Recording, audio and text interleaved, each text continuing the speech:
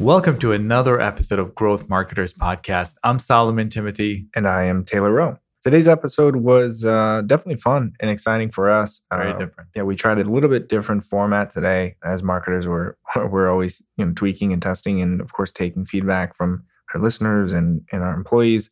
And so we took an approach today of discussing common misconceptions in digital marketing with the idea of expectations versus reality. So we jumped into some of the very common expectations that marketers, business owners, CEOs, or even, agencies may have, and really what the reality is of the situation, or at least the reality today. So I hope you enjoy.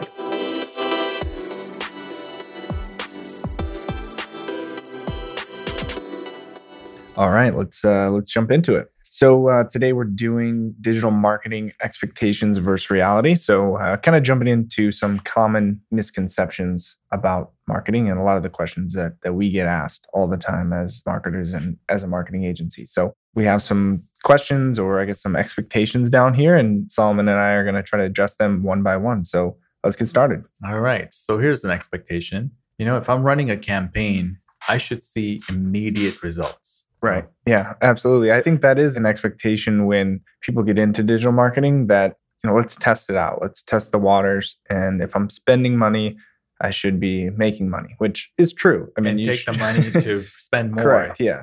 I think you should always look at marketing that way, or, business in that way. Like if you're spending money, there should be a reason behind it. But the reality is that you're not going to see, the reality is you're going to see the absolute worst results right off the bat, right? That should be the worst that your campaign should perform, is in the, first couple of days, weeks, months, because you should always be testing and iterating and improving and optimizing to make your campaigns better. I think maybe this expectation is probably set more around things like paid advertising. So we'll assume that's the case and talk about making decisions based on data, not on conjecture, right? I think if you're expecting to see perfect results, campaigns are going to perform as profitable as possible right off the bat, then you're setting yourself up for failure. But if the expectation is to go and to learn about your audience, your messaging, there's so many different variables that come into play when running a campaign that if you're not willing to make adjustments and change, then you're not really going to see the results you're looking for.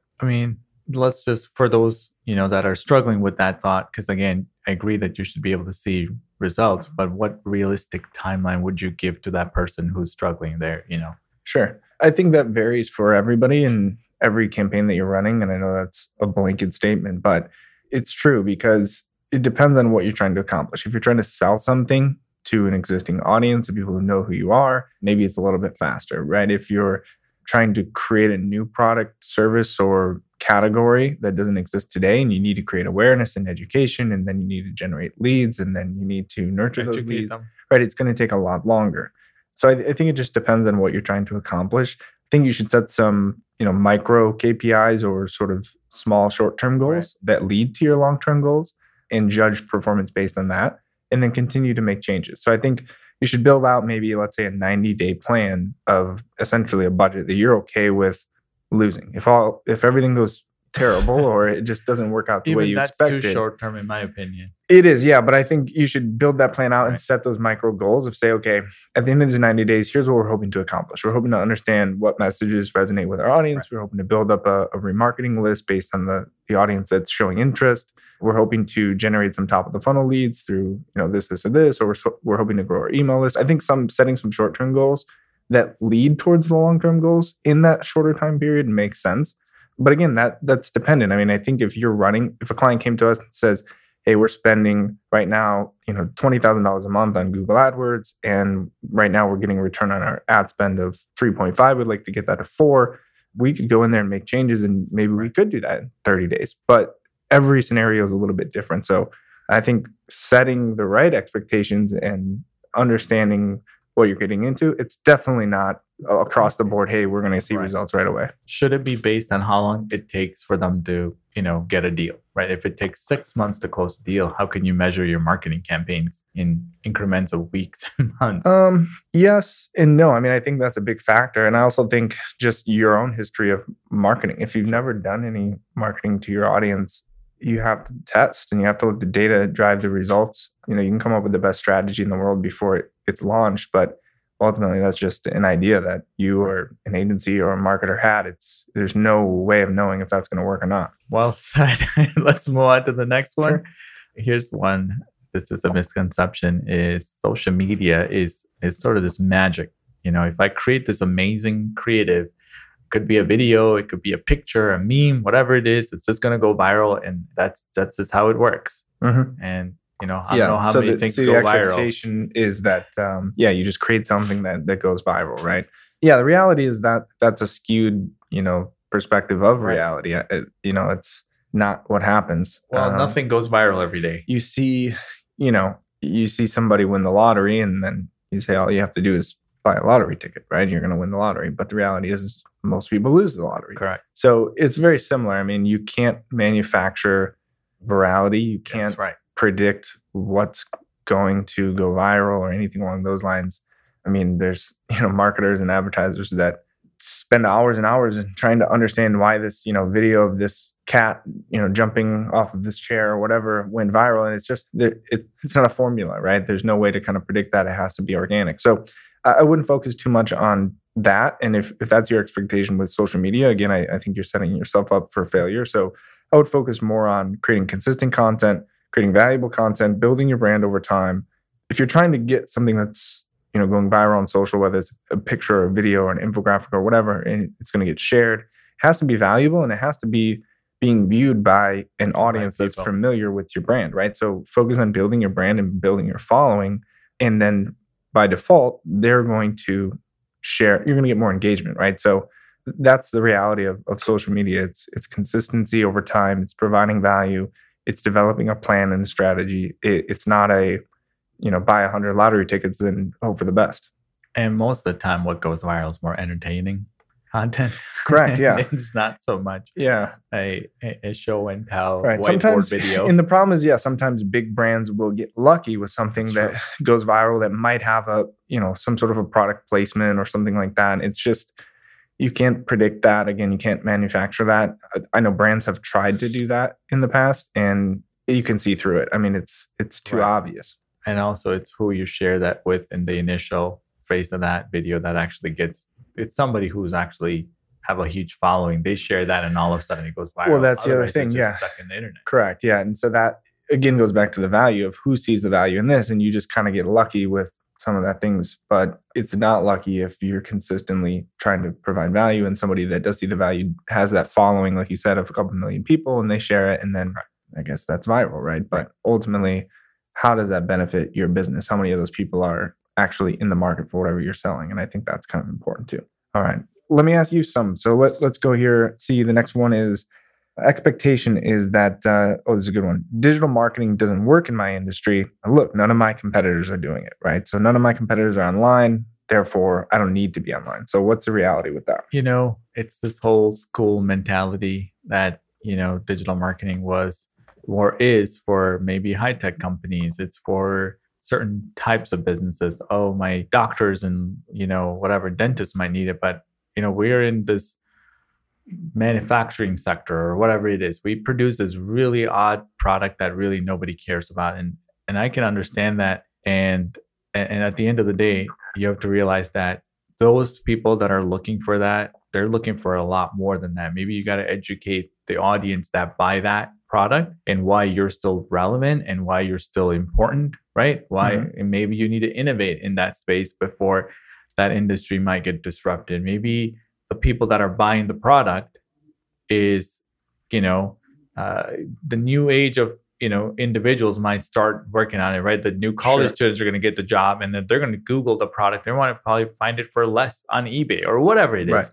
And if you're not out there getting your product videos created or talking about it or getting blogs written about why this thing is still relevant and what's the future of the industry, I think you're going to be obsolete. Sure. That's just the reality of it is. I don't think it's going to be one of those things where you're going to be relevant. You have a 5-page website from 1995.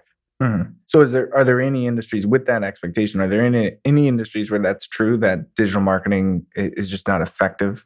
I don't know specifically because like I said, I'm seeing this in every industry where people are benefiting from it. They're all revamping their website. They're all creating content at scale. And even for the most boring industry, you see social media content and you're like, hey, it's possible. You could turn anything into something that can be consumed, even a story on Instagram, perhaps. But at the end of the day, you have to be creative about how you're going to do that.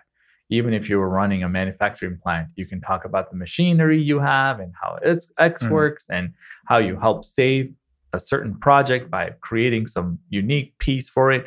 People want to see that. They want to know what's happening behind the scenes. If you want to be a closed door company and not really exposed to the world, what really happens behind the scenes, yeah, I mean, that's just I just feel like they're limited in their knowledge of what can be done. And I think they could double their business if they actually see what can be done. Sure. Yeah. I mean, I think the reality of that expectation is there are certain standards for some industries. And if that's how all of your competitors operate, then it's possible that your customers may think the same way too, right? So they have a standard of, okay, well, you mentioned manufacturing. So, how do I find a manufacturing company? Well, I go to my list of pre-approved vendors and I go through here and I find this, or I go to a trade show, or, if I need something very specific, I can go to a directory like ThomasNet and I'll find it, right?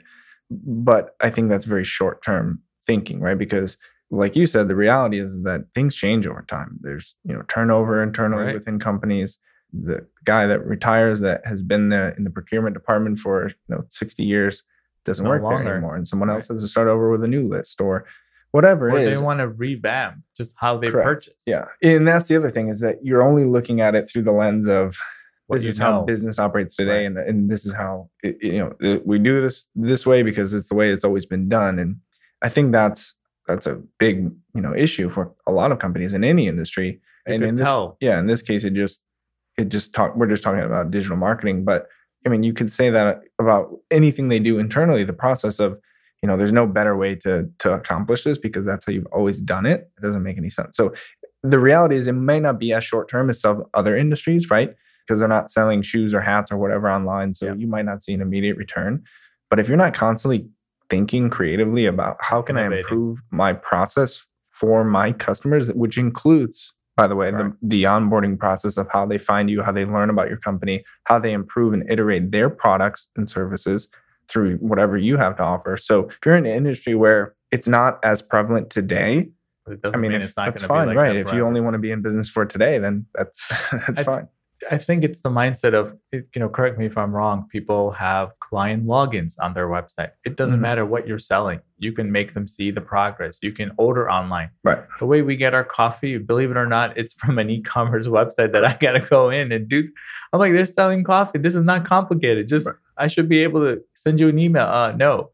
You pay your invoices. I mean, this is amazing. Yeah. How, and I think that has to happen for any company. They have to figure out, how do I generate an e-commerce element for my business that could be extremely boring, but we want people to be able to find it, come see the price list, right? Learn about it, watch a video, watch a 360 degree of your part that you're selling in 3D, cat file, whatever it's called. You know what I mean? Right. That's the way that they ought to be thinking their marketing. We do have clients like that have really changed and download specs and all kinds of stuff because they know that the market is changing and they want to be the leader in it. Right. And by the way, we don't know which direction it's going to go. So that's you have to be flexible. And humans are always going to look for a way to make things easier and more accessible.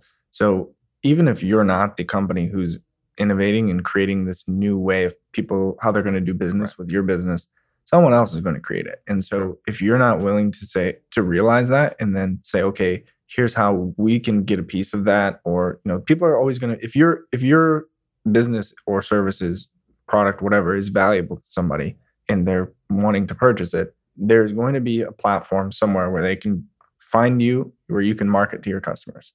And so it's not the same for everybody, and you just need to adapt. And again, whatever's happening today is not going to be what's happening tomorrow. So you see that happen so much faster with digital than we've seen over the last however many years. And that's why I think, like you said, companies who are maybe a little more old school and in that mindset of digital marketing doesn't work in my industry, it's because that industry, yes, is a late adapter.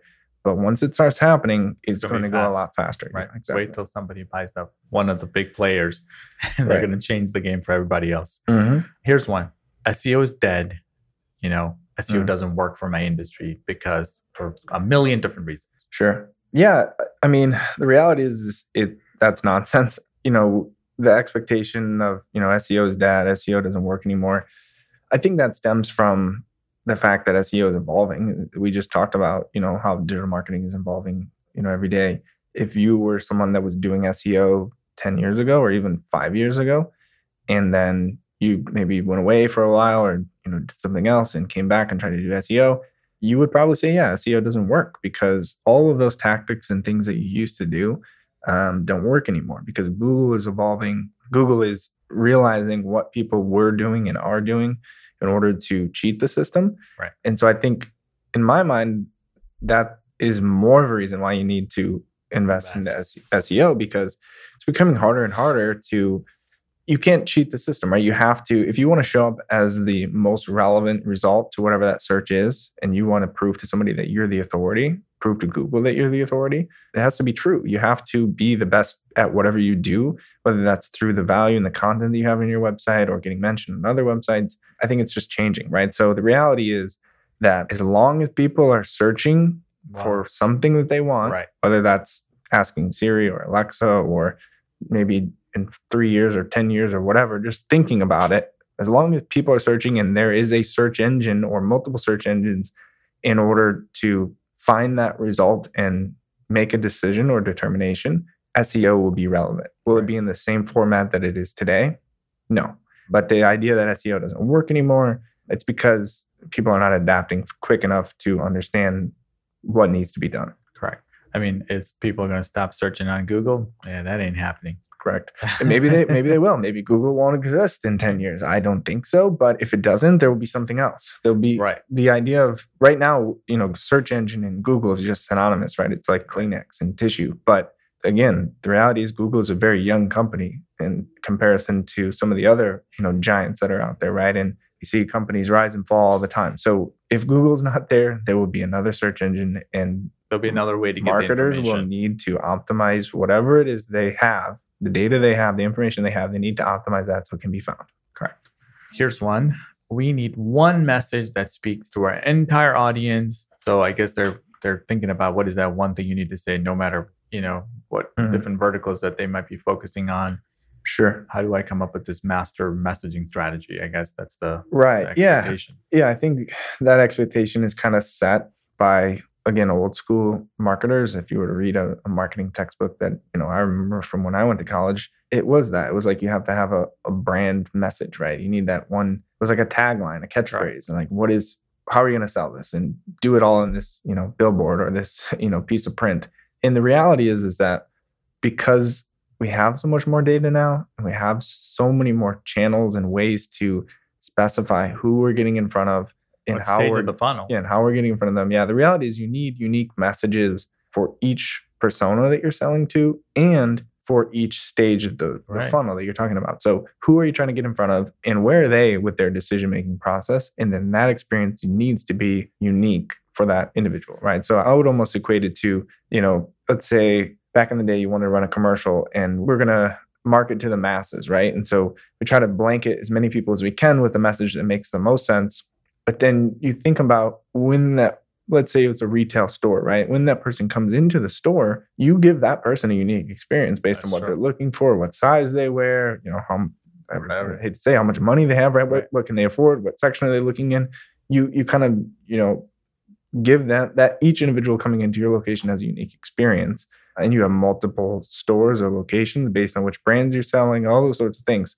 So why not combine those two worlds and say, okay, now I'm going to reach out to each of these individuals and tailor a message that makes sense for who they are and where they're at in their overall decision-making process. And a lot of websites adopt that by, instead of listing just services to solutions, and then they would put different industries like aviation. Here's how we help your industry, right? Correct. Yeah. That helps the person who's coming there for the first time understand, hey, I don't want to waste my time, learn everything they sell. I just want to know, how can you help me? Right. Everyone thinks they're unique. Everyone thinks their business is unique. Their challenges are unique. And to some extent, they're right. People will understand it more. It will resonate more if they can, like you said, if I'm in the aviation space and I can read this all about how this works in the aviation space, it's going to be a lot more specific to me. So I would say that's the reality of marketing today, is it needs to be hyper focused. And that's going to continue to get more and more in depth. All right. So let's see. The next one here is expectation is I think that retargeting ads are creepy. So my clients will too. So I guess the expectation is that, retargeting is a creepy practice. So what would you say to Yeah, that? geez. I can imagine that person who was seeing an ad from, I don't know, some event or whatever they went to, or even a website, right? And they see their ad everywhere they go. It's on Facebook, it's on, it could be on Instagram, it could be on weather.com, wherever you go, they're kind of chasing you down. But the end of the day is from a marketer's perspective, you might have that belief that, you know what, I don't like it. I don't want to do that for my business because that's kind of like, I hate when I see ads of other people. Yeah. From a marketer's perspective, we're looking at how do I engage that person who's shown interest in something that they, necessarily didn't purchase. I think we're living in a world when you leave a website, you expect them to email you and say, hey, you forgot to check out your $200, whatever it's in your cart, and here's a coupon code. Mm-hmm. I mean, I've genuinely forgot, and then I've gotten that reminder, and Right. I'm just like, crap. It's like helpful. I did indeed. Yeah. And Amazon sent you an email very next day, Mhm. complete your purchase. I'm like, yeah. I needed that reminder. So to me, it's just the same way that, when I see the ad again in another platform, I'm like, geez, I need to go back and learn more about this or buy that or whatever it might be. So just because you don't like it personally, I don't think it's a way to build your marketing strategy around it. You might not like a lot of things, but it has to be driven by what works and what the metrics say, what the results that you've seen, and how your audience would, it's based on who you're trying to sell to. Sure. Yeah, I think that's probably the bigger issue with that expectation, like you mentioned, is that it's based on your own personal Right. belief. Like that's not how marketing works. And also, we have ADHD problem Mhm. everywhere. People have the lowest of attention span. Mhm. So how are you going to remember the company if you spend so much money on search, get them to the website, and you're not going to have another ad, and they didn't give you even an email address? Seriously, like, Mhm. what's the strategy there? So I don't think it's more about being creepy anymore. I think we're becoming more and more used to the fact that you're bound to see ads about such and such. And like I said, Mhm. Facebook probably show you ad even if you didn't search for it. So Right. Yeah, I think the example you gave is perfect because I think the user, the consumer, whether you're B2B, B2C, doesn't Right. matter. There's a person that was doing that Right. research or whatever. I think our expectations are changing where we expect to see those ads. Like you just said, I think maybe it was creepy at one time, but again, it's creepy because you didn't know how they were doing it. And now people understand. People understand that Facebook has your data and Google has your data. Everyone has your data, right? So why not take advantage of that? I don't think it's not going to turn anybody off, right? If it does, it's definitely not turning the masses off because the data shows that retargeting and other, behavioral based targeting platforms are effective. So do you want to run an ad that, you really like or really don't like, or do you want to run an ad that works? And that's the reality. all right, you ready for the next one? Let's do it. I will buy top of the line tools, and that's all I need. I just need these tools.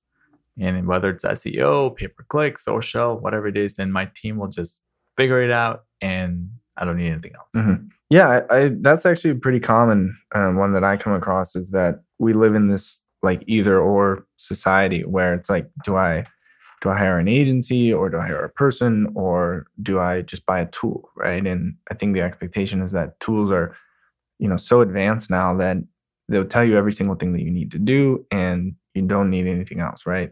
Tools are great. Tools are necessary in digital marketing. I mean, you want to track everything, you want to test, you want to, look at your competitors, you want to set benchmarks and goals. That's all important. I don't think you can really effectively run an SEO campaign or PPC campaign without, some of those advanced tools. But at the end of the day, they're tools, right? You can't buy all the top of the line tools and, expect that you're going to be, you want to remodel your kitchen. I can't just go buy all the tools and expect that I'm going to be as good as a professional that's doing it, right? So it's more about the strategy behind how to leverage the information, how to leverage the data, and deciding what needs to be done next. And it's a collaborative effort. I don't think that you can say, hey, I bought this tool. And so, I know everything about SEO now because I have the most expensive SEO tool that's out there. I think that's the wrong way to look at it. And also, it's what not to do. Yeah. The tool will tell you all kinds A lot of things. errors. Yeah. Exactly. And Yep.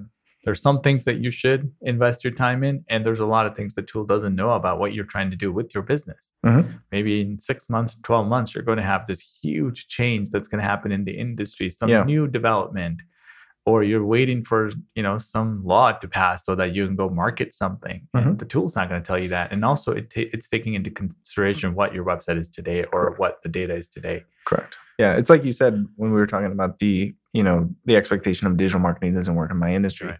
We don't know what we don't know. And you have to be innovative and creative to read between the lines. And like you said, kind of look at what's coming around the corner, right? So let's use SEO as an example, right? If you wanted to do keyword research based on your website and your competitors, it's going to look at the search volume of existing searches, what people are searching for today, right? It's all past data, right? There's no future data. There's no predictive data.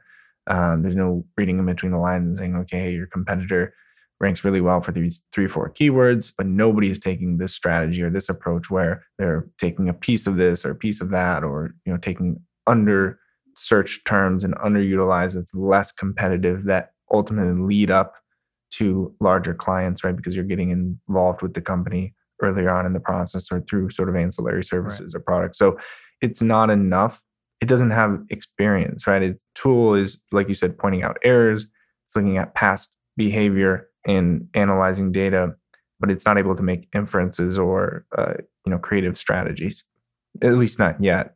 So I think it's not do I buy this tool or do I hire an agency, or is it, do I hire 3 people in-house or do I buy this tool instead? Maybe the costs in some of those things are priced accordingly, where it's like, I can only afford one or the other. But in reality, to be effective, you need a team to manage whatever data the tool is pointing to. Yep, absolutely.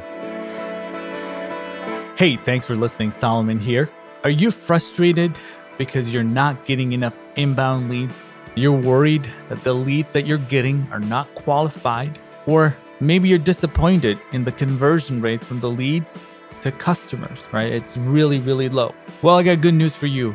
I talk to business owners every single day. You're not alone, all right? Businesses go through this when there's a lack of strategy sometimes. Maybe the approach isn't appropriate for your situation, or sometimes you got all of those things right, but it was just poor execution. I'll tell you what, head over to oneims.com and fill out one of our forms. Talk to one of our consultants. That's all we do. We talk to business owners day in and day out. Share with us your challenges and see if we're a fit, right? See if we can find you a solution to your growing pains. Our hope here at OneIMS, and especially with this podcast, is to give you the tools, the technology, the ideas, the strategies, everything we possibly can for you to succeed. All right. So thank you for listening, and let's get back to our topic for the day.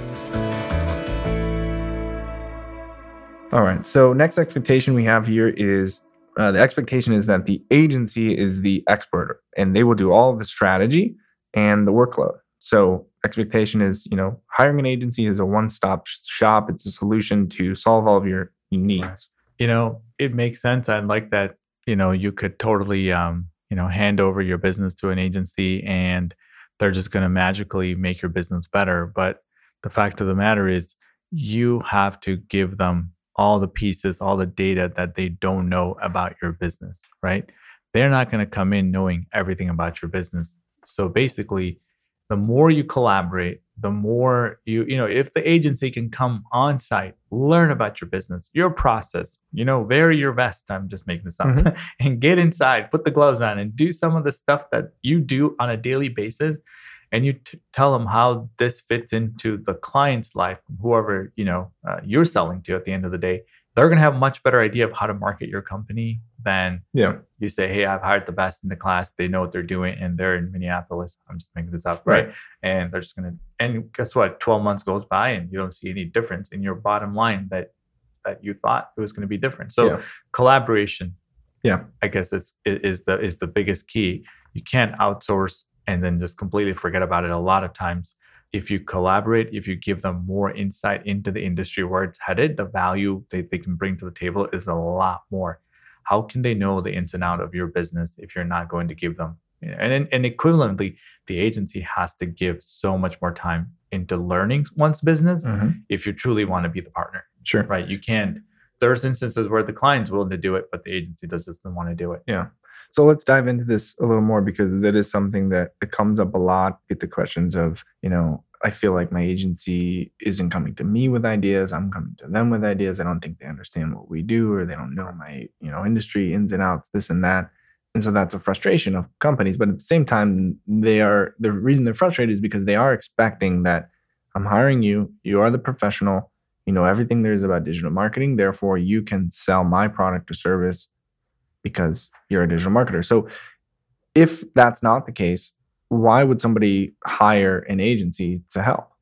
So first of all, they probably are the experts. Don't get me wrong. It's, digital marketing, you can learn and get, the years and years behind it and try to run all these campaigns and get the knowledge behind it. But what they're lacking is how does that relate to your business and what can be marketed? What's competitive? What's not competitive? So you got to give that part from your side, right? Only because you're the subject matter expert in your business. You have years and decades or whatever many years of doing what you do. And it is a collaboration at the end of the day. They only half the answer. I guess that's what I'm trying to say. The other half is in your hands. While they're an expert, you're right. They're not going to know the ins and out of how you differentiate yourself from all the competitors. Sure. Yeah. And conversely, theoretically, hiring somebody internally or trying to do it internally because you are the expert, you're also, again, you don't know as much about the digital marketing piece. Right. So I think, the collaboration and the communication, but I think it's both the agency's duty to educate their client on what they know and what they've been able to do for other clients so that the client can try to understand how that can apply to their business, right? So if I explain to you, okay, here's how we typically handle this situation. We, do this and do that and do that. And then you could say, okay, well, we have a product like that we could sell, or we could do this, or here's how our sales process works, right? So it is a collaboration. And I think far too often I see agencies get into this position of, okay, they're hiring you to be the consultant or to be the agency. So they're expecting from day one, you're the expert. So you can't ask any questions to the client that would make it seem like you don't know what you're doing, right? And so you ask a question 3 weeks into the campaign or 3 months into the campaign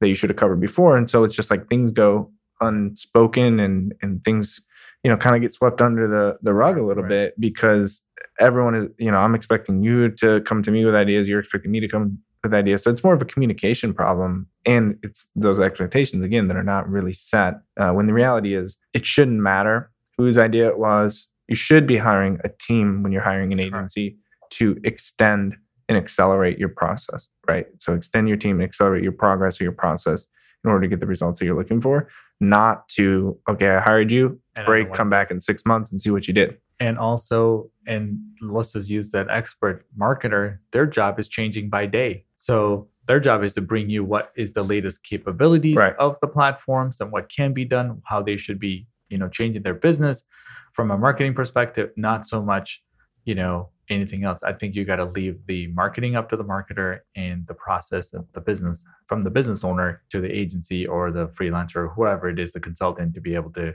get you where you're trying to go. Sure. I got one for you. Okay. This marketing thing is a lot of work up front.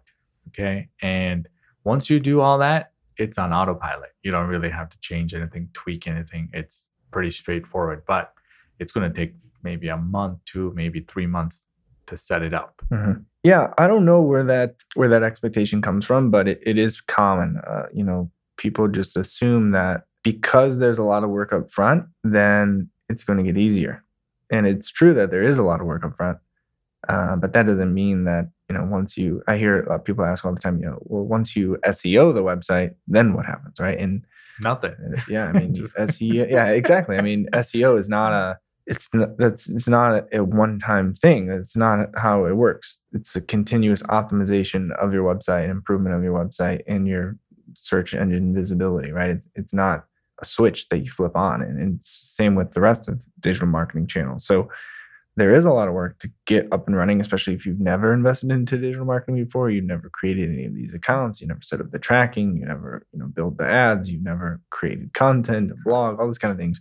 So the strategy, the research, the campaign development, implementation of tracking and tools, all of that is a lot of work. But then that's just the baseline. So if you're not continuing to push and test and iterate and improve the campaigns over time, look at the data and make changes, just like we were talking about earlier of, when should I see results? The work is never done. So the expectation that, just do the work up front and then it gets easier, the reality is the work gets different. So whatever you did at the beginning, you might not have to redo that, but there's a lot more that needs to be done, or at least should be done if you want to continue to grow as a business. And you can also add on stuff, right? If you were doing organic and you were doing paid and you're doing paid and you're organic, you can do video content. You can add on different levels of stuff to make it more robust. Right. Well, it's just like we were talking, about, let's just say SEO is one piece of that whole marketing puzzle. SEO changes every day. And there's new search engines. When you look at, things like YouTube and Google, and the way Google displays the results is completely changing, which means you need to have new types of content that people are going to sort of review. It's, maybe it's not as much about the content that's written out as much as, video content and, podcasts, audio content, all those sorts of things, images, infographics, interactive, tools and quizzes, all those kind of things. It morphs and evolves and it changes, but it definitely doesn't get, easier or less work. I think that's the idea of digital marketing, because it's like it's more intangible, that, it seems easier or cheaper, right? And so it's like, well, we'll do the work up front and then we'll sit back and we'll just, go walk to the mailbox and collect our check. But that's not how it works. There's so much that you can continue to do to improve and also try different things and see if it resonates. Who knows? There could be that one quiz that you ran. Apparently it's like the hit. And I've seen that. The most visited page is this quiz. Right. You're like, and it's wow, like if you didn't have that quiz, what would you do? Exactly. And that's the whole idea that goes back to the expectation of creating something that's viral. It's like, could have created thousands of pieces of content over the last, 5-10 years. And then the one random quiz that you don't even remember whose idea it was that you created, got millions of hits and conversions and, awareness for your brand. And it's like, you can't predict that. You can only, research and plan and put your head down and do the work and then look at the data and then make changes and adjustments. Boy, this is a fun episode. Yeah, absolutely. These are all, I think, common expectations that, whether they're common or not, they're out there, and I get asked these questions all the time. And so I think just elaborating on some of these items, will be helpful for everyone listening. So the next one is, I think, a very common one that I see and kind of hear, similar to, how we were talking about, it doesn't work in my industry, or I can't do this, or I can't do that. I think a common theme here is, there's a lot of excuses out there, right? So maybe it's true. Excuses versus reality here, but the expectation of, I cannot compete with my competitors on AdWords, right? So you hear this a lot from, let's say insurance company, or some of the other expensive ones like attorneys and those sorts of things. Even small businesses, restaurants, real estate agent, right? I can't compete with Zillow on AdWords. They're spending millions of dollars, right? I'm a small insurance broker. I can't compete with, State Farm, or I'm a divorce attorney in New York City and my competitor spends, $50,000 a month. What is the reality of that situation? Is that true, that, expectation of, I have to spend as much or more than my competitor to be successful? Successful, yeah. First of all, and a lot of folks are afraid of ads. Google Ads just like scares the crap out of them, because, they just feel like, wow, every click is going to cost me so much money. And will my competitors click on it? And all these things sort of scare them. And, first of all, you don't pay for, the clicks that you didn't get. You only pay for the clicks that you got at the end of the day. And you can tighten up your campaign to be in a very, very tight niche. So only the keywords that you want to show up for, and it could be exact match. So if they don't punch in the exact same way, your ads won't show. You can day part it so it doesn't show up if you're not in the office and unable to answer the questions. You may not want to run ads on Saturdays and Sundays, right? So you can tighten up that campaign with a lot of negative keywords and whatever else that you want to do to make sure that you don't lose money on clicks that you don't get. Whereas the competitors might be running a lot of face match, a lot of broad match, because they just have a much bigger marketing budget. So you are able to compete on a much smaller level and still get results. You don't have to have more money than your competition. This isn't like my competition has 5 billboards. I need 10, or else, no one's going to know. Correct. Me. Yeah. It's not a competition in that sense that their success is your failure. And I think people, they look at that so many times, like, I can't compete with them because they, it's not a poker game, right? Where they're putting all their chips in. You got to match up all their chips, and then whoever wins takes the chips. That's not how it works. There is of course, a certain market share that's out there available, sort of addressable market, but increasing your market share or increasing by incremental pieces and growing your own business, so, I mean, their business is failing and vice versa, right? So, like you said, you only pay for the clicks that you get if you're talking about Google Even AdWords. if your competitors click, Google will Right. get you the money back if they continue to click on it, right? Yeah. The invalid clicks. There's a lot those of are, those yeah, I think, misconceptions yeah, that I think people those have. are, yeah, So one thing you could do is you can do a better job post click than your competitor. Make better landing page experience, add more value by putting them on some kind of an email drip that, continues to answer their questions even when they don't have it, and much better customer service experience. Mhm. You can add video, you can do all kinds of stuff to make that one click that you got way better than what your competitors might be doing. And you're still going to yield positive ROI because you're just doing a better job at a much smaller scale. Sure. Let's unpack that a little bit when we talk about, AdWords. So let's look at just on the micro scale. Let's say I'm a local plumber, right? And maybe there's a national, franchise or plumber or something in my area that's spending tens of thousands of dollars a month. And I look at this and I say, okay, like you said, Google AdWords is expensive. My competitors are spending a lot of money. I can't compete with them, right? So what you're saying is that the reality is AdWords, the way AdWords works is an auction, right? And so, yes, you are competing with them on that level of I have to pay for this click. But again, you only pay for the clicks that you get. So there's a lot of searches happening throughout the course of the day. You would set a budget for a particular portion of the day, whatever makes sense for you. And then you have the opportunity to show up in, top 3 positions there, essentially, as long as your strategy is, correct and execution is correct. And essentially you would get some clicks during that time of the day where your ads were showing when people were searching for whatever you're bidding on. And so you generate those leads, you turn them into business, you do a good job, you get referrals.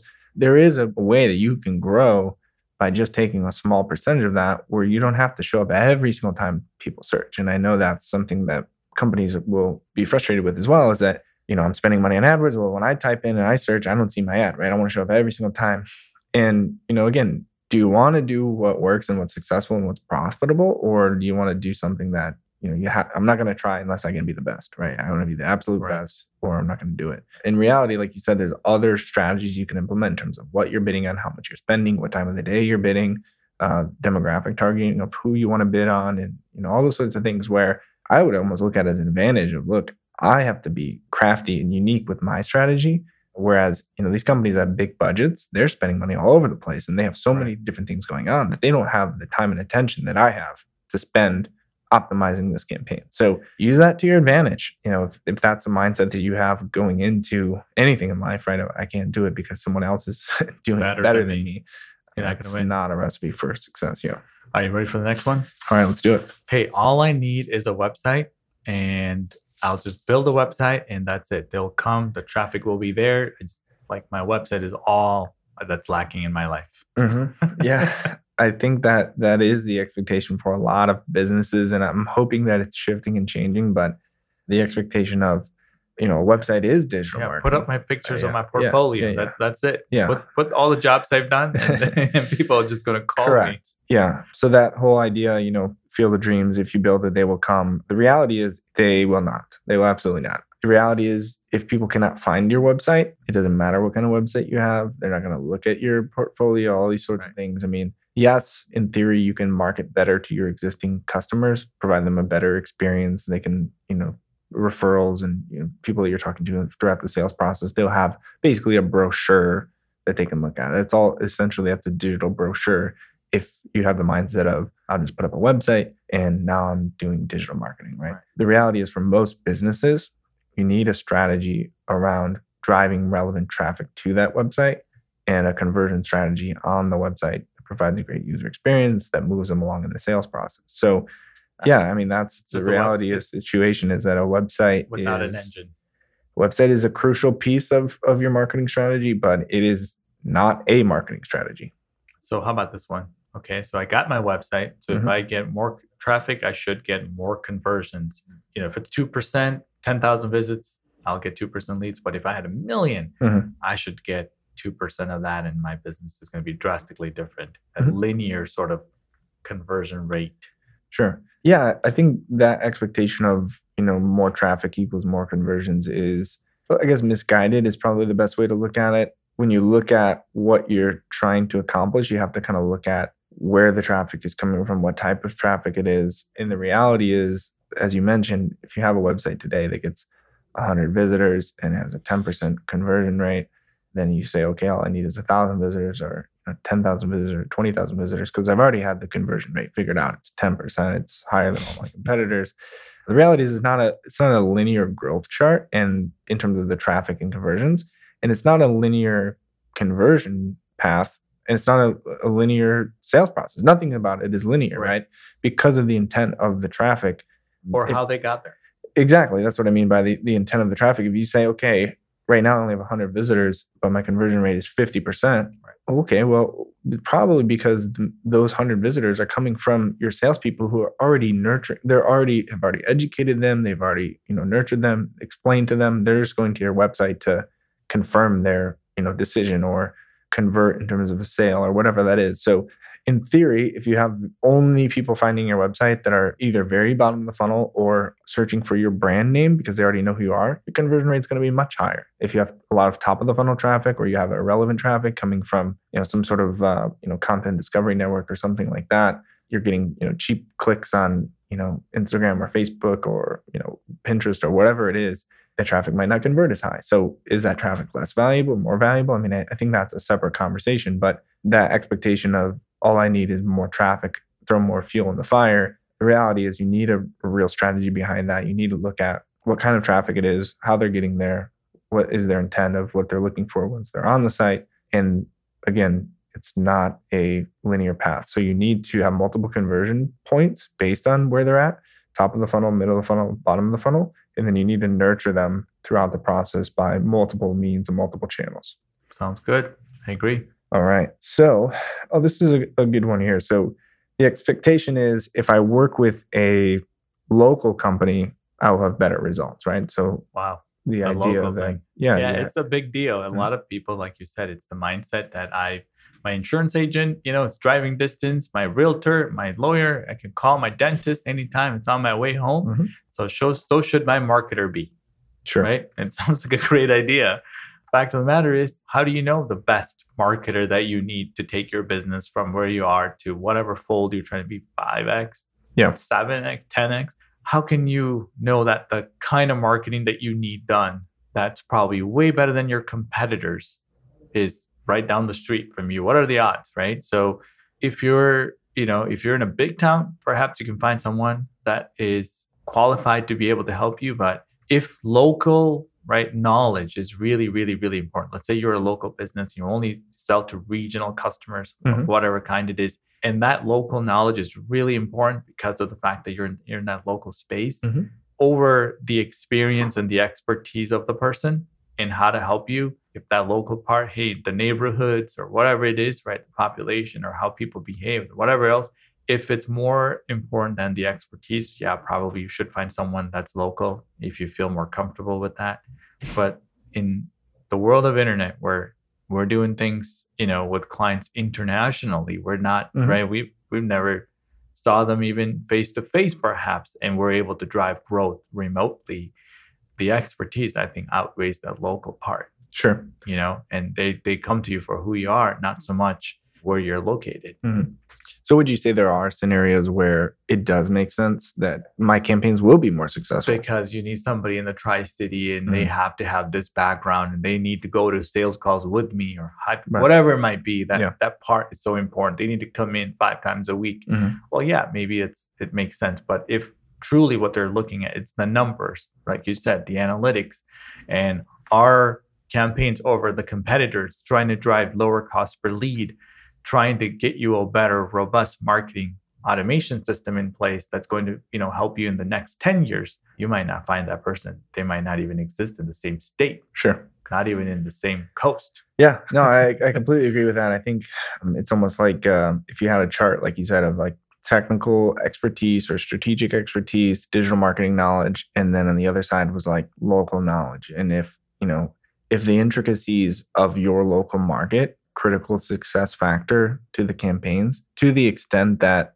make or I would break. rather have somebody who knows every single thing about this local market than knows anything about digital marketing. Like, if it's that heavily weighed, then yeah, I definitely think you should go with that Right. local person or local company. But like you said, the reality is, especially if you're in a smaller town, a smaller population, the reality is, what are the odds that the best person for the job, lives two doors down or whatever? I mean, the reality is that you need to find the best company, organization, person, hire, whatever for the job based on a number of different factors.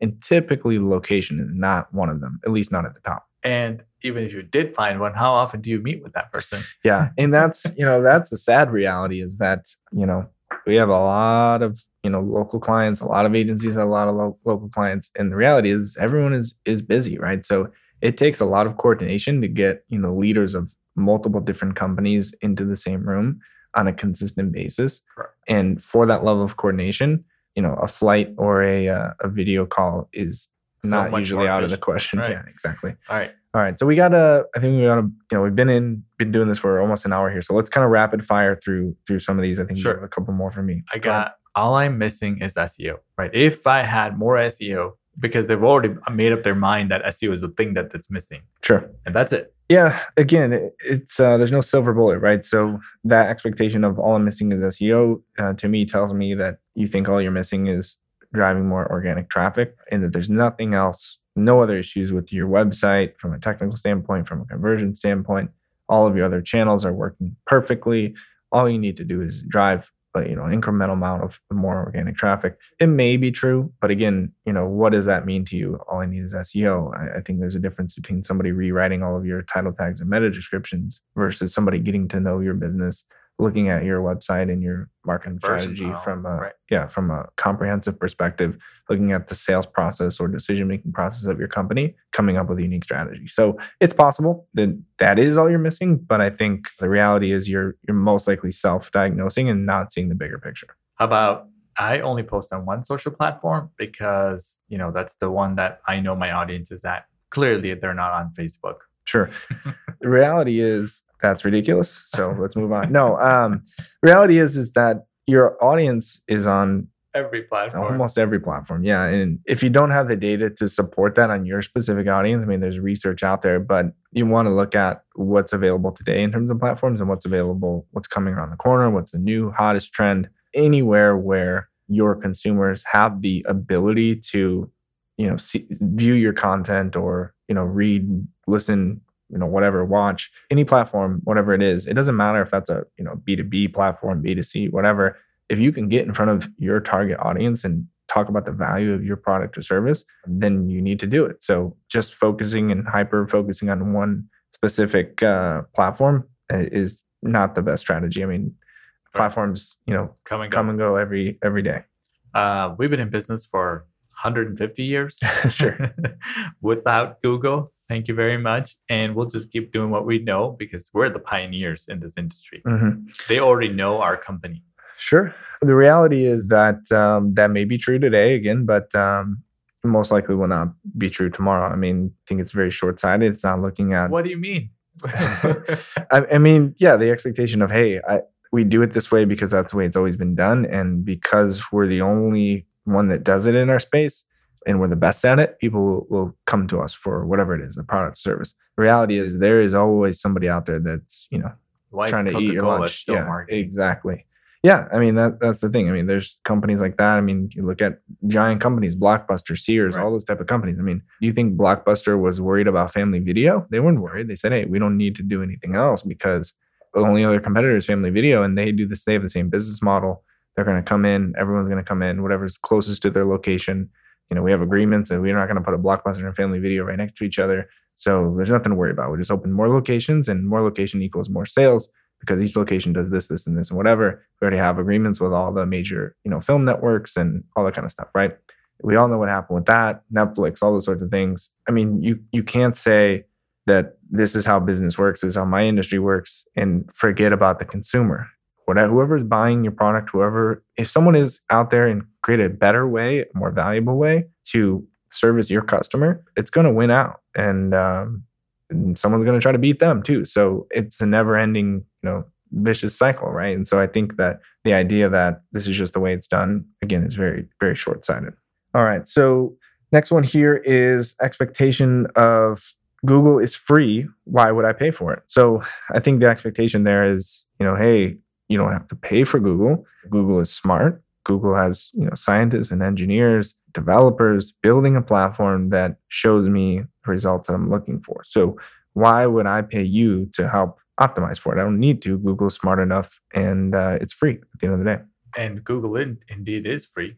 They don't need any of our money at the Sure. end of the day but what they do want to make sure is their business is 90 some percent is ads, right? And Right. the only product they have that's successful is Google Ads. Yeah, I think that's the platform. important reality is that literally, like you said, of Google, I mean, I think it's 94% of their business. I mean, billions and billions of dollars Every is quarter. coming from ads from their search engine or other search products. So, but yeah, we're talking about organic traffic. So what's the reality of that? So you're not going to show up just because as a consumer, you don't pay. The businesses are taking the hit in making the search engine free for everybody to use. So if you want to get a piece of that action, get that traffic, whether it's paid or organic, both, it's going to take a lot of time and effort, right? It's the same thing, kind of like, why should I be using social media? I thought social media was for celebrities. They're the only people that tend to be taking pictures of themselves and posting it, Sure. and everybody else sort of follows. Well, it's the same sort of thing. You and your business, yourself, whatever, you too can create value and have engagement and create something out of it, or just think that it's just going to solve and do itself. But you got to take an action. You have to continue to execute. Google is free to search and use because we're all clicking on the ads and we're all worth millions of dollars to them. Individually, we're worth millions of dollars to Google. Mhm. They'll continue to make more and more free products until we're all ends, right? He'll create more and more things. He'll Right. probably deliver groceries for free too, because they'll know where you live and Mhm. what do you eat. So they can sell you more products at the end of the day. So, but as a business, you have to figure out, how do I monetize this thing that's out there where people are searching, and how do I use that to grow my business? And that's not free. Yeah. So in reality, because it's free is exactly why you should pay somebody to market on the platform, because all the users are gravitating towards there because it's free to use, right? It's free for the user, but nothing is free, right? It comes at the expense of somebody. And so in this case, it's the advertisers, but with the expectation that you're going to receive more value in return. How about, I like this one a lot because email marketing is got a lot of spam. So Mhm. we get a lot of spam emails. So we don't want to do email marketing. Sure. Yeah, I think the reality is that two things. I mean, I think the word spam, right, is kind of Scary. people, I don't want to be spam. I'm going to mark this as spam. This is spam, spam, spam, spam. The reality is, I mean, what are you doing? If you're spamming people, then you're spamming people. But if you are marketing to people who have shown an interest in your product or service and providing value to them and explaining to them what they need to do next in the sales process if they'd like to become a customer, or showing them the value of what you've done for other companies, employees, whatever it is that your product or service is selling, then you're not really marketing to them. You're definitely not spamming to them. You're helping them. And I think if you approach marketing that way, especially email marketing, of, okay, here's what we know about this individual or this company. Here's how they came in, which we can assume that they were in this particular part of the process. What information would be valuable to them? What point, in their decision-making process would they be looking for this type of information? Or how can we assist them in making a decision one way or the other, or gravitating towards making a purchase decision with our company, and providing that roadmap? And email is just the vehicle that allows you to make that happen. So, of course, if you're downloading a list of companies in a particular industry, or you're scraping a list of emails and just blasting out emails that are not personalized, that are not valuable, people have not consented to, I wouldn't recommend that. Not just in terms of, you don't want to spam people, but you're also going to waste your time. It's not going to be effective. So just providing as much value as possible and mapping that all out, then that's not it's not a spam strategy, right? That's a marketing strategy that makes sense for your business. Yeah, that's about wraps it up on this episode of Digital Marketing Expectations, Misconceptions versus Reality. Sure. Yeah, and I think a lot of people will have more that we'll probably want to cover. So how can they get a hold of us? The best way to do it is just email us at growthmarketers@oneims.com. And thank you for those that have been emailing and just kind of giving us some feedback on it. And that's why we're changing things up and want to make it a value add for you at the end of the day, wherever you might be listening. So thank you for those that are tuning in, and we'll see you next time.